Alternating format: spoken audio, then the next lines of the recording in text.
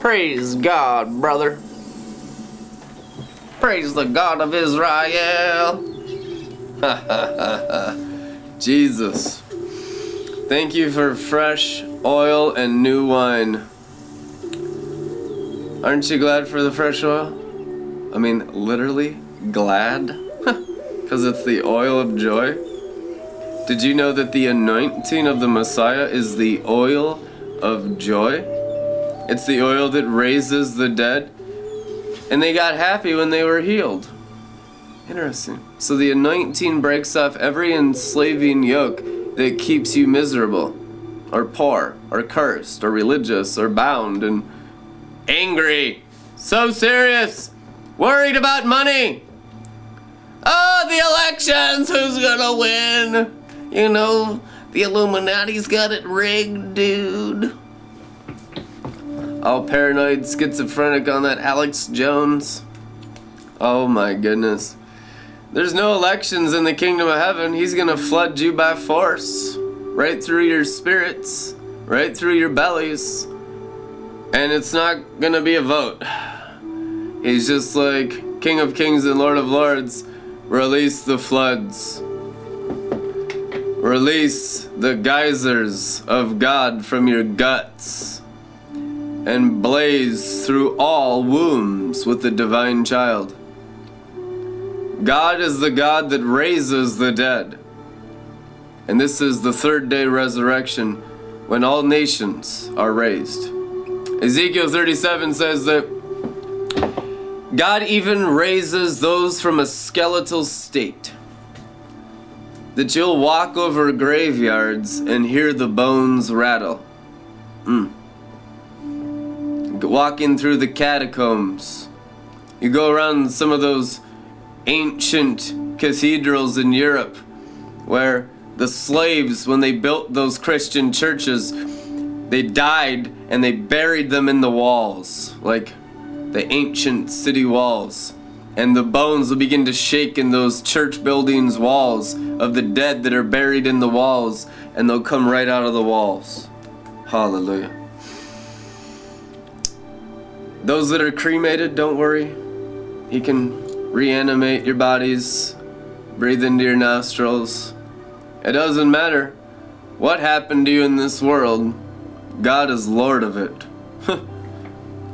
It is not confusing for Jesus at all, no matter what kind of confusion you've gone through in this universe, through your nations, through your generations, through your timelines, through your histories. Doesn't matter. He's Lord of all. This is the time, the seventh day, when all nations see, know, and understand and are taught by the Almighty. The term and the name of Almighty given to Jesus, given to the Father, given to the Holy Spirit means Lord of all. Lord of all. All angels, all spirits, all time, all past, present, future, all dimensions, all names that can be named, all celestial bodies, stars and sands, whatever. All means all. All light and all darkness, all white and all black, all glory and all non-glory, all religions. Isn't that crazy? Jesus doesn't even care about your stupid religions. He doesn't care about your stupid politics. He called Herod that sly fox. I mean, it was almost like he was lived in such a different world in his mind that he had no fear of the enemy whatsoever. He had no concern about what the dead were doing in Herod's temple and dead men's bones and those buildings made by human hands. He didn't sweat it. The only reason why he got angry and overturned the money changers' tables is because they were selling doves. They were selling the Holy Spirit. They were selling the anointing. Can the anointing be bought and sold? Have you ever bought an MP3? You ever bought a book at Barnes & Noble from a ministry? Can the anointing be bought and sold? I think you can answer that question for yourself, since you've all bought and sold the anointing, every one of us. Me too. I repented many years ago. But we've been selling doves. And they're still not done. They're still stinking it up all the way to the high heavens and justifying it. Well, I live in Babylon. We need paper money. We need currency. Sure. Well, you just forfeited having a lot more of it. That's your reward, says Jesus. Since you bought and sold doves, what you've received from it will be a reward. But those that obeyed perfectly, everything will be added unto them. Everything you work for in the curse, you get some rewards for it. I mean, when you work by the sweat of your brow and you work under the curse of the law, and you work by flesh and blood, and you work by the law of Moses, and you work by the false prophet, and you work by the beast of the flesh, and you work by the red dragon and the starlight in your human brains, you get a little rewards in this life. You get a happy, clappy little family, kids are fed, you got a nice marble countertop in your kitchen, you're grooming your horses, and you're going and having fun on vacations, and you're doing some stuff, no doubt about it. But that's your reward, says the Lord. But those that serve the anointing and the fresh oil, they haven't got any rewards. This is the rich man and Lazarus. It's true. Because when you serve the anointing, you get treated like crap because they use all of that fresh oil for themselves instead of for the Father. It's true. The foolish virgins stole from the wise virgins and enjoyed the luxuries of this life nonstop. They had their rewards in this world. But the wise virgins served the oil. They hadn't had any rewards yet. I mean, these are the true parables of the New Testament. The rewards of the wise virgins was entering the bridegroom's chambers, into the fullness of deity in bodily form, into the perfection of the new covenant, and the total transfiguration of their hearts and minds, and the enjoyment of celestial flesh, and living 1,000-year life on earth, which is living a day in the Lord. The generation that lives a day in the Lord is already here. Satan knew we were coming. That's why Roe versus Wade happened. He tried to kill the generation that was predestined, foreordained to usher in the seventh day that would live a day in the Lord. He killed the scientists, he killed the businessmen, he killed 1 out of 3 of me in the USA since the 70s, but he couldn't kill the priests because our destiny scroll was too strong. And God bless them, I tell you the truth, they tried to kill me many times, even while I was in the womb. Even while I was in the womb.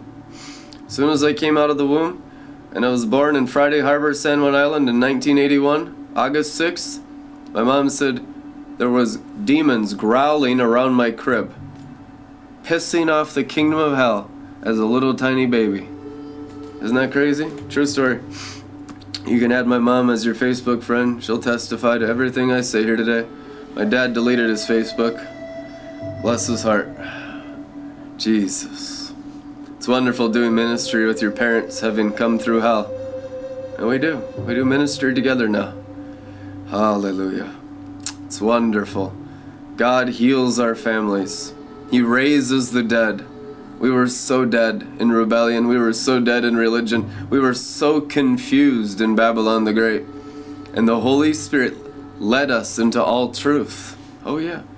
To be seated on the throne of grace.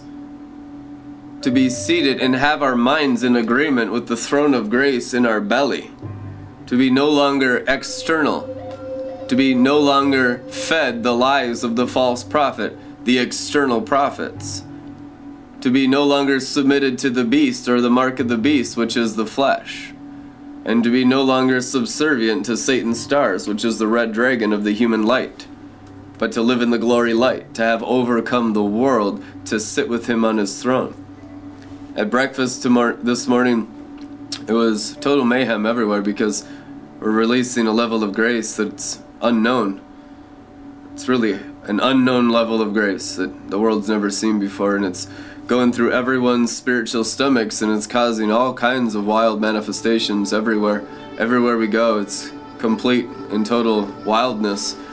And they were breaking pots all over the place, spilling water all over the place. I mean, I'd never seen so much spilled water in a restaurant. It was like small floods going through there, stuff falling and breaking all over the place, because they're getting hit so hard in their spirit that their heart and their mind and everything that can be shaken is being shaken. You're raising them from the dead, and they're holding on to the dead stuff in the natural dimension. It's like, nah, throne of grace here.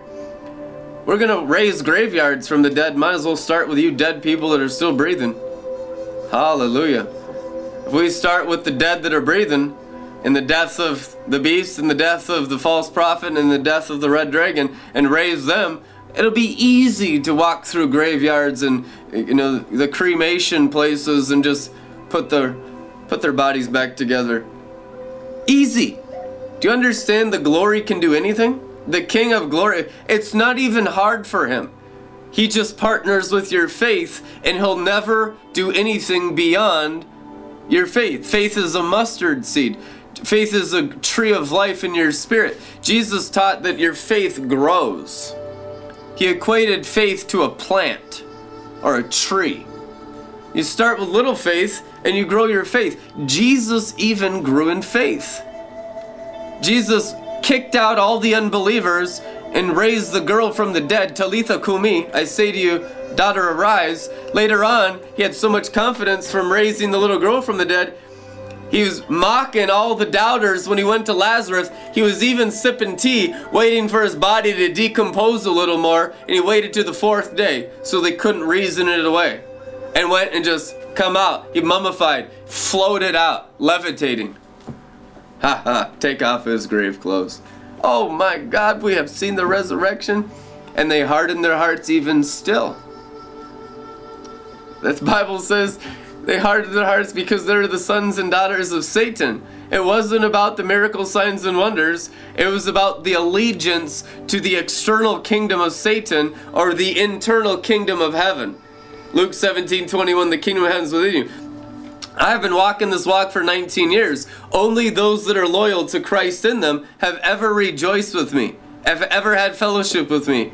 The ones that are faithful to Satan's kingdom, it doesn't matter what we say, how many people are healed from stage 4 cancer, how many Elijah whirlwinds, how many breakthroughs, none of it. They'll always reject you. They'll always hate your guts. They're faithful to their father, Satan. There's 2 kingdoms in this world, 2 trees in the garden. And the valley and the chasm is widening between those 2, the wise and foolish. I want everyone to be saved. We'll pray for them. What, are we going to weep over the dead? Did Jesus Christ ever once weep over the dead? No, he rejoiced over the dead. He said, let the dead bury the dead. God is the God of the living, not the dead. Those that want to participate in ritualism, externalism, the beast, the false prophet, and the red dragon, guess what happens in Revelation? He says, let those that are wicked continue being wicked. Let those that are holy continue being holy. Because the kingdom is a get to, it's not a force of religion. Your problem is you're so external, you try to force it upon others. This thing is a resurrection whirlwind in our bellies. This is royalty. This is the divine nature. It's a gift, and it's so precious that if people want to be dumb, let them be dumb, the Revelator teaches. People want to be smart, let them be smart. You can do whatever you want. But the best thing that there is here to do in this world is serve Christ in you and not he who's in the world. The greatest thing is the development of your spirit. Growing in the wine, growing in the oil, growing in strength, reading the word, feeding your spirit the word, growing in stature, growing in height, the height of your olive tree. Supreme fruitfulness of the heights of your spirit tree of life. This is your spirit. The new covenant is your spirit partnered with God's spirit to grow your spirit as an olive tree. As it's written, I'm fruitful like the olive tree. May you multiply like the olive tree. All these verses about the olive tree. Romans chapter 11. Israel's called the olive tree. Israel means prince with God or son of God. Oh, you're the sons of God, then you're Israelites. What is this, a religious term of the white magic of Freemasonry? What are you, Zionists? Are you religious fanatics? These terms are to be applied in the Spirit, in the anointing, in the treasure house of the fresh oil, and in the wine cellar of the new wine of the kingdom of heaven within you. But you have made them religion and rituals. You have made them demonic. You have made them of no power. That's what it means to deny the power thereof. They deny the oil and wine. They want the rituals because when it's ritualistic, it's still about me. It's selfish. It's the mark of Cain. It's the mark of the beast. It's the wickedness of this world. But when it's about the wine and oil, it's all about Christ, because Christ is the wine and Christ is the oil. Drink the blood of Christ, it is written. Don't plead it. Not one verse in the New Testament. Plead the blood. Never. Drink the blood. The blood is to be drunk. The blood is the glory of God. The life is in the blood. The river of life proceeds from the throne of the Lamb. He's transfigured. When you drink the blood of the Lamb, you're drinking the glory of God. The cup of the new covenant is the cup of glory. Drink it, all of you. Amen. So that all Jezebel and all Leviathan and all the devils and demons of this world and all the externalism of the red dragon, the false prophet, and the deception of the beast, as if the human nature and the human flesh could ever do anything for God. This is an earthen vessel, and your body's full with whatever you think about. People think about disease for 8 hours a day and they wonder why they're sick. If you think about things that are above, things that are lovely, Philippians 4:8, things that are wonderful, things of the kingdom realm, things of the Lamb on the throne, things of the kingdom of heaven, guess what? You'll be totally whacked out of your mind on the oil and the wine all the time. But if you're thinking, worrying about money, then you'll always have lack. If you're working for money, thinking about money, striving for money, the root of all evil is in my heart. Never enough. You'll always be sad. You'll always be jealous. You'll always be envious. You'll always be strifeful. You'll always be competitive. You'll always be a mark of a beast, is what you are. But once you're satisfied on Christ, then, my cup overflows with oil and wine. I'm a temple of Christ, not this universe of stars and sands. Get those stars and sands out of your body. Your body is a temple of the Holy Spirit.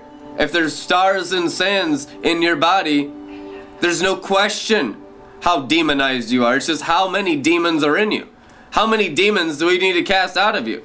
How many devil's lies do we need to circumcise out of your heart and mind? Usually it's like millions. But guess what? The sword of the Spirit can do it instantly.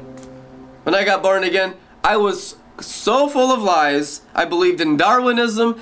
There was no God. I had gone to Catholic school, so I'd hardened my heart unto death, later on, and I believed, well, if that's Christianity, there's no God. I mean, they completely convinced me at a young age, God is dead. Okay? And so it's just eat, drink, and be merry, for tomorrow we die. That's pretty much it. And so that was my belief systems. God struck me dead as an unbeliever. Struck me. I was paralyzed for 2 hours. 4 pastors carried me hand and foot. So it's not so much even your faith. It's Christ's faith in you that raises you from the dead. I had zero faith, was an unbeliever, believed in Darwinism, and thought God was dead, and was paralyzed. October 15th, 1999, downtown Minneapolis. And it had nothing to do with the stupid program either. As soon as I left that place, I went into dead religion like it was before. It's all about Christ. Most of these Pharisees, Christ uses them for a minute, and then they just go back into being a Pharisee. And God can turn up the grace in people and turn it down according to your hearts and minds. I tell you the truth. Not that God uses you and disposes you, but you're so carnally minded, He can only use you to the measure of your faith. And then He can't even use you beyond what you believe, because higher grace than your current measure of grace, you always condemn as the devil. They've gone too far. We'll kick them out of the denomination. We'll kick them out of the church. excommunicated. Well, the best people are. John the Baptist was. Jesus Christ was. Every single person that followed Jesus Christ in Matthew, Mark, Luke, and John was kicked out of the synagogue. Everyone that follows Jesus Christ in this resurrection power, you'll be kicked out of your church. It's only a matter of time. Amen? Because your olive tree will grow higher than the top of the church building.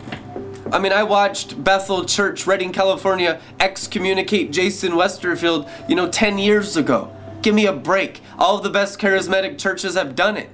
And who cares about all the drama in the church? I mean, it's the biggest soap opera of all time. But I'm telling you guys, God's going to rip the roofs off your churches.